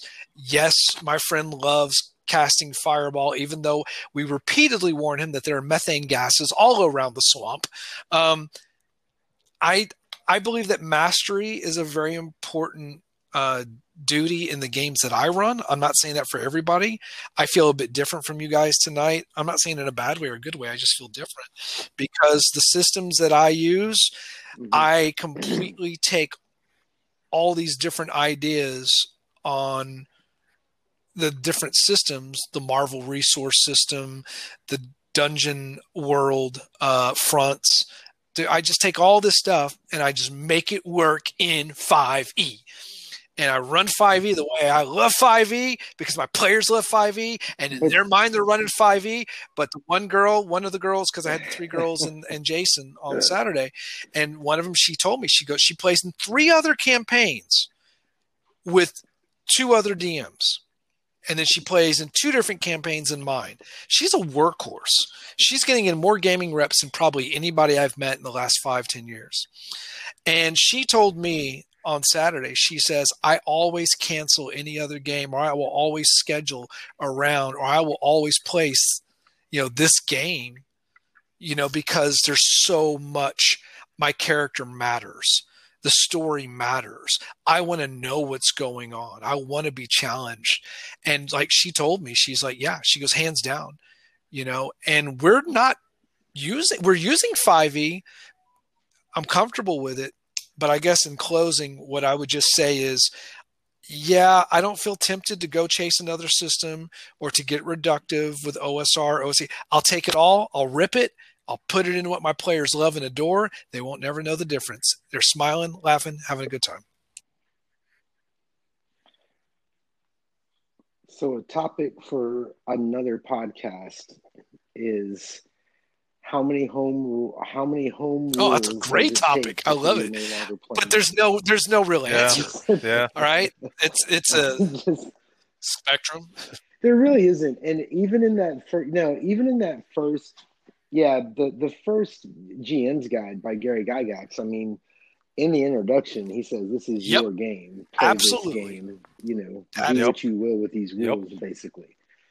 So I do think that is definitely in the spirit of things. And I'm just playing. I mean, there's no problem at all. And I think, I think one of the reasons that I'm kind of hard on Brian's players, see, I'm not Brian, Matt's players. Brian, your players you do not describe them the way you describe them. These are not folks that you're going to find, not all of them anyway. They're not all the kind that are going to go into the comic book shops and the game shops. It seems like you've got sort of, the sweaties and the civilians, right? The sweaties and the normies. And it seems like you have a fairly decent mix of all walks of life, all different ages, all different backgrounds. And it makes it cool because there's so much, this term is so easily thrown around about diversity and what does diversity mean in the game. And I'm not going to go near all that right now because diversity in the game is in the kind of players that you bring, not necessarily the players that they're playing. Because if you have different players, they're going to bring different techniques and different approaches. And if there was still an entire campaign of gully dwarves, you're still going to have a great campaign because you got a diverse player mix. Dude, I so want to do a fantasy game where everyone is a gnome. I want to do the great gnome kobold. I want to play an alien. As a player who doesn't ever play, I'm really not even a player. I can't even claim that title. But I would like to play aliens. I would like to play Dungeon World. I'd like to play some of these, but not because I'm ever going to play those games. I'm never going to run those games. I'd be lying to you both if I told you I was going to run those games. I'm not. I'll steal from them. I'll take them. I'll put them in mine. I'll put them in my 5e. Yeah. Well, I will say I think it's healthy to switch systems, even if it's only for like a one shot or a mini campaign. I just think it gets the juices flowing a little bit, as long as it's not, as long as you're not playing like Traveler, right? Where, it's like a day to make a character. And, I've never played a funnel. I have a confession. I've never ran or played a funnel. So I don't even know how that would look or sound. But if I was going to run a one shot, that's the only type of one shot I would run. Low investment, high entertainment. Yeah.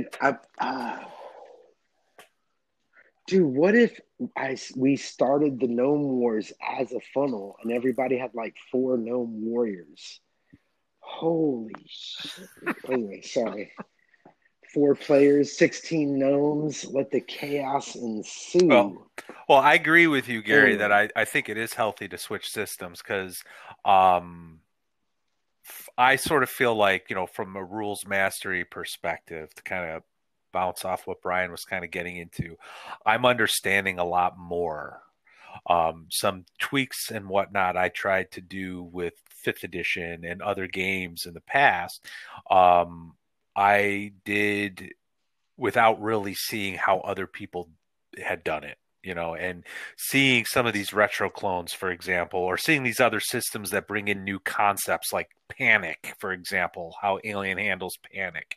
It's wonderful. And it gives you so many neat ideas. Like, Brian, you're not playing 5e. You're absolutely right. You are not playing 5e. You have your own hack.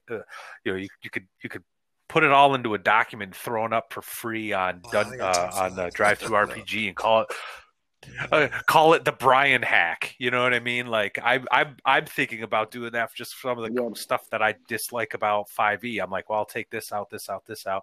But then I'm like, I don't really care to do that because I'm really not interested in playing. See, it doesn't sound to me.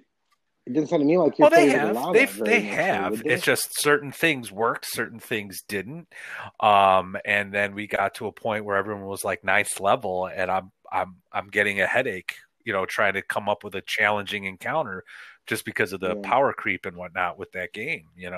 That's really what it came down to. And I know they felt the same way. They were just kind of like, I have like this one friend who's been kind of skirting the OSR kind of idea. I was over at his house about a week ago. I hadn't seen him in a long time, like physically, in person. And I was down in his basement. We were looking at Warhammer 40K stuff, and I look over at his bookshelf, and he has collected all this 1st edition AD&D stuff, just almost in perfect condition. And I'm like, I'm starting to salivate. I'm like, oh my God, look at all this stuff. And he actually made a couple comments about how he wouldn't mind playing like an old school game. But it's just he and I, right? So we're kind of a couple of the group are kind of getting into this Alien campaign I'm going to put together, but I'm not going to make that a long-term thing either. I don't want to get burned out of I want to play it, enjoy it, move on to the next thing, but they're definitely open to it. But at the same time, to quote my best friend Eric, he's one of the reasons why he liked 4th edition was, I don't have time to look through all these books to build a super awesome character. This book allows me to make the character that's badass, and I don't have to think too hard about it. And I can get to rolling dice, drinking beers, having a few laughs, and role-playing a character. And that's the same thing with 5th edition. I mean, that's why I had this blog post that got really popular. I said, look, if the OSR wants to compete with Wizards of the Coast, they're going to have to do something different, because no one wants to just swing a sword. No one wants one spell at... That's the point of OSR. I think the point of... No, not... I mean, that's how the OSR became yes 5e. and no. I think the point of OSR is more player agency, but you got to give them something for character builds. There's like this distinction there where 3rd edition shifted all to player builds and the tactical grid, rule set, where just give a little something. Like if I were to play Lamentations, I wouldn't play Lamentations. It would be my version of Lamentations, or you'd have a few more options for your character. You would. And I think that's going back to like this whole thing. All these games, all these systems I've been playing around with, talking to you guys and talking to others online, I'm starting to get an idea of the game I want to play and the rule set that I want to run. And Brian, I'm starting to kind of do what you're doing, but in reverse, where you're kind of building the ship as you're sailing it. I'm in the shipwright yard, like pulling out the nails and the boards, like, okay, I think I want to start here. Tick, tick, tick, tick. You know what I mean? Yeah. Yeah.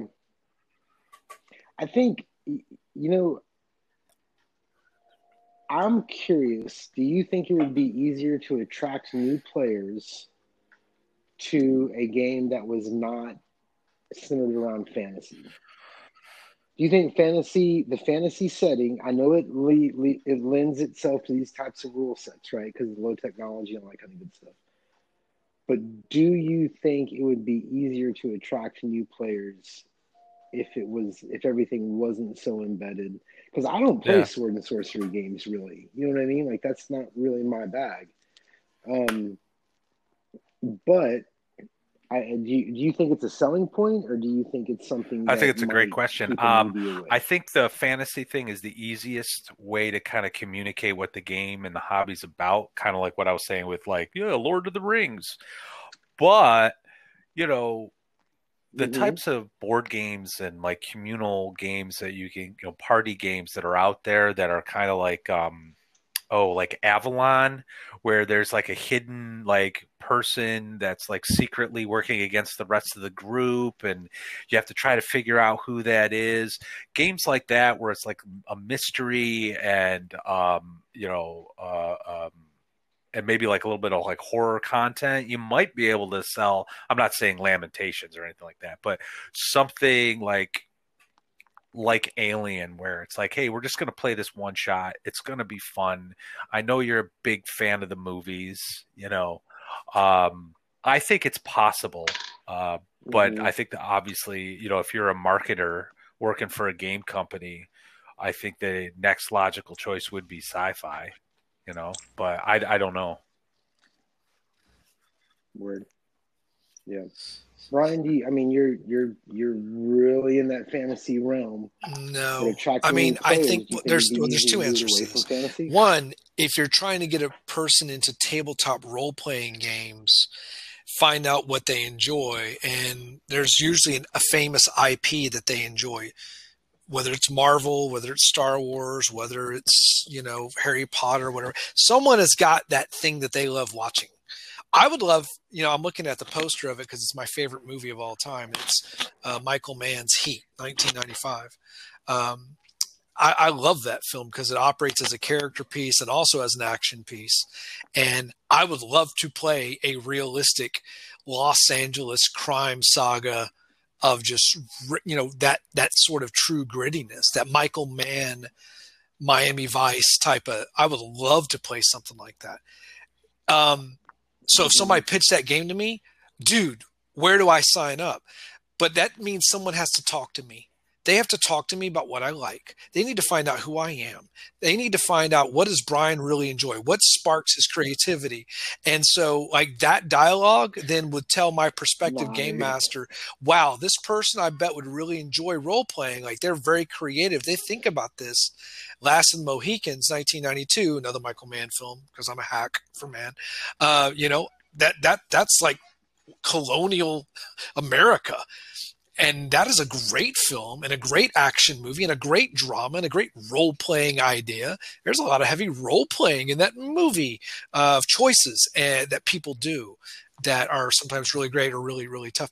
So if you're going to bring a new player in and you don't think you can use the 3 most famous words to immediately get a temperature check on whether or not a person would be interested in a role-playing game, Dungeons and Dragons. I mean, you just have to say that. We're at a point, not critical mass, but we're at such a point of reference and understanding because of 4 generations between video games and films and comics and everything else.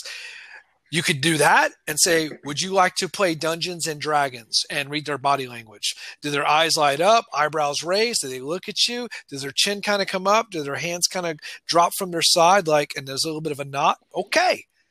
And they may not like it, but they know enough by hearing those 3 words to make a decision. Oh, I've heard about that. My sister plays that. My cousin plays that. Sure. Let me give it a try. That's all I need, because I can usually hook somebody into D&D.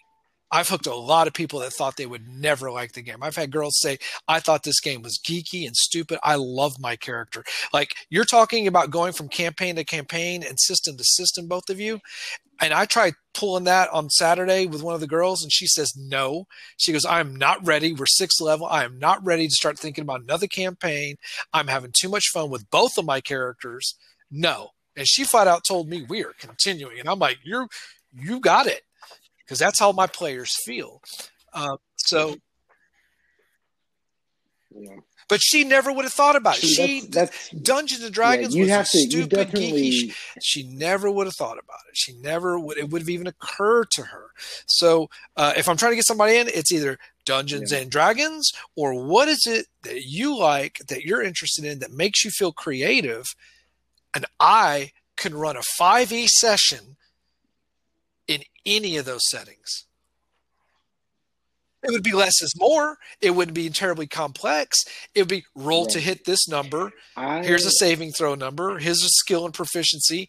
It would be like the sheet I gave my 9-year-old niece. Here you go. Boom. And then if they like it and they want to eat more crunch a year from now, 6 months from now, and they're buying character books and shit, cool.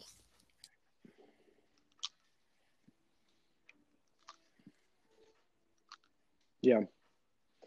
One thing I thought of while this was going on, you were talking about your player that was like, I'm 6th level, I'm not leading this campaign. I think one of the reasons I'm able to switch systems and players show up, I did too, because I pretty much lay out how long the campaign is going to be. One shot, we're going to have 4 or 5. Well, I mean, how long do you say? I let them know when we're in the different acts. And I told them we're basically in our 3rd act. We've begun our 3rd act. We've begun our Return of the King. And it wasn't just her. It was a couple others. They were just like, they're like, no, we love our characters. We are in love with these characters and in love with this story. Don't start thinking about the end yet. And I know what you would say here, Gary. I know well enough now. In the last 8 or 9 months, I know what you would say. You would say, end it now, end it on a high note, end it right before. And I get that. And I know how to do that, by the way. I know how to end it and still leave them wanting more, but still leaving them fulfilled. I've ended many campaigns. But in this case, I'm going to listen to them. Right. And so my Saturday session was all their ideas and inventiveness, and we just ran with it. It was what is this? What did you see? What did you do? I've gotten so player centric. I was looking at the Guy Flanders. Right. Guy Flanders had one of his deals on last week. He was talking about the 4 types of campaigns. I don't know if I agree with his parameters, but he was talking about the epic, the open, the player, and then the accidental. Those were the 4 that he used. When I say that terminology, we all kind of understand what it means. I don't know if I agree necessarily with those types of parameters. I think there's different variances. And I do run a player campaign. I run flat out, hands down, always have been very player focused. I've gotten even more freedom into the player piece in the last 6 months. No coincidence, because you guys have allowed me a sounding board to start thinking out of the box. And my player satisfaction and fulfillment is just going through the roof, like more and more every session. Both my veterans and my rookies alike are just like, man, we are all just killing it. Like my buddy, he texted me, he said the girls were A-level role players on Saturday. All of them. Right. They had huge scenes. He goes, that's the best they've ever done. He said, I'm used to always having to carry the role-playing weight. So if I started changing systems or started talking about, hey, I want to try this and stuff, nah, man, I've nurtured and stoked a fire. I want to keep that burning, and because for them it's new. They are new players. We are jaded. We are cynics. It's in our nature. That's why we're fucking DMs or GMs, because we've seen it all, played it all, heard it all. We just try to find a new way to put a spin on it, so it feels fresh. But for them, it's new. It's fresh. It's all cool. They're getting, it's just one of those things. I've been told that more times than I can ever possibly fathom. Only you, Gary, would say that. I think you have a problem. I think you enjoy people too much. You're welcome. It's just listen, man. You're so worried about everybody else. No, I understand what you're saying, and I think for you, I mean, here's the thing. I think that there are some people that do have, and I'm not saying this is you necessarily, but I think there are people who develop an emotional attachment to the name or the product, as opposed to developing an attachment for the hobby as a whole. You know what I mean? And I think there's probably more of those people now, like more than ever. Like there's never been more games, more different kinds of systems, settings, etc.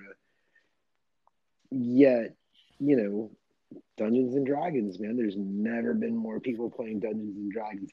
And it is kind of one of those things where, like in the comic shop, right? You go to buy comics. If Marvel is kicking ass, everything else kind of rises, right? Like indie books start selling better, DC books start selling better.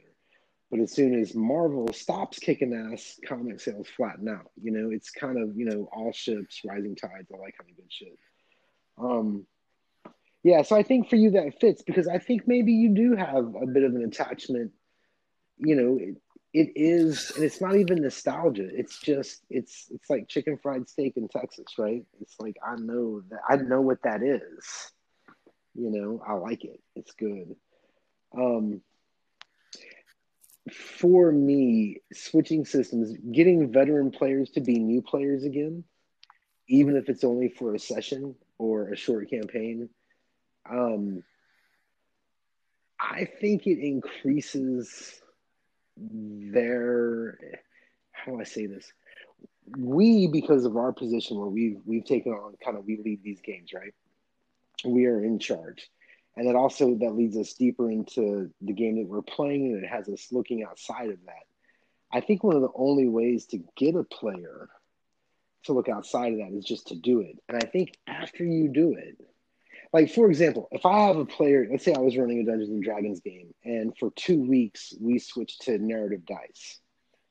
When we go back to that Dungeons and Dragons game that we've been playing for however long, there are going to be elements of that last game, not in the rules like we do, right, as game masters, but in the way they think about what they can do in a game, right? What the game could be, these things that could come through.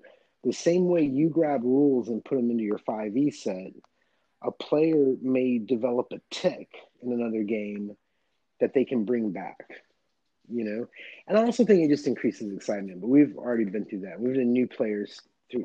Sorry, we've stomped this in the ground, and I can argue with you forever. Usually, I think it would be good. Usually, whenever it happens, but that's just me. No, I was just saying he doesn't have to. You don't he just needs to play the occasional one shot with us, and then be like, because who normally wants to change systems? Yeah, it's almost always the game master. I'm going to tell you that right now, hands down, money on the table. It is always the game master that starts looking at the other girl in the corner, and it's like, okay, she's a redhead. All right, So I mean, flame princess, right? She's a flame princess. Hey, yo. Dude, it's crazy you say that. Well, there you go. That is going to listen to this podcast. You need to start showing her you can be loyal to a system, Gary. All right, guys. Well, listen. Yeah, she's going to learn a lot about you through this podcast. That cuts deep. I think. Yeah, she'll go back 5 episodes. Gary, what's a system horn? Why are you one? Rule sets, stringent.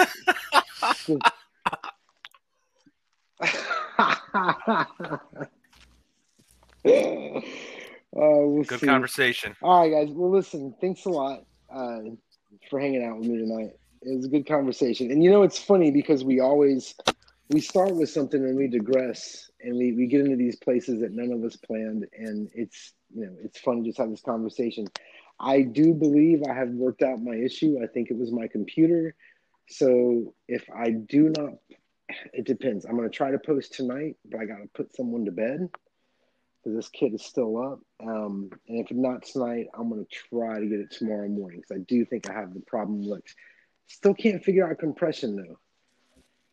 So we'll deal with it. Anyway, everybody, thanks for joining us. Thank you guys for talking to me. I really appreciate it. And I will hear from y'all next week. Oh, wait a second. Before we go, Brian, dude, you missed a kick-ass show. You got to come. Dude, was it Saturday? We packed that place. I was probably 10 miles from you, and you missed it. Oh, my. Saturday night. Not Headwaters. Shady Acres. Game. Saturday night, Shady Acres. We turned that place out.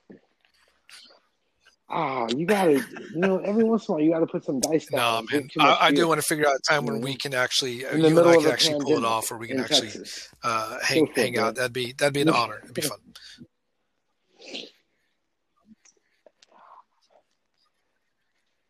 Man, it's possible. I'm gonna try to make some Houston time. I think we're back there in about. Yeah, I don't know about me going out in public and such and everything like that. I'm still gonna wait until I get vaccinated before I start really doing the whole public thing. But if you ever want to have a beer and you want to come over to hang, or you need a last minute place because your redhead kicks you out, I got an extra bedroom, so whatever. Dude, stop. I'm trying to impress her. Here's the real deal, though. She's not going to get this far. Maybe she will. She's really sweet. I think she really likes me. Good night. We'll find out. Bye, have a good week, guys. Okay.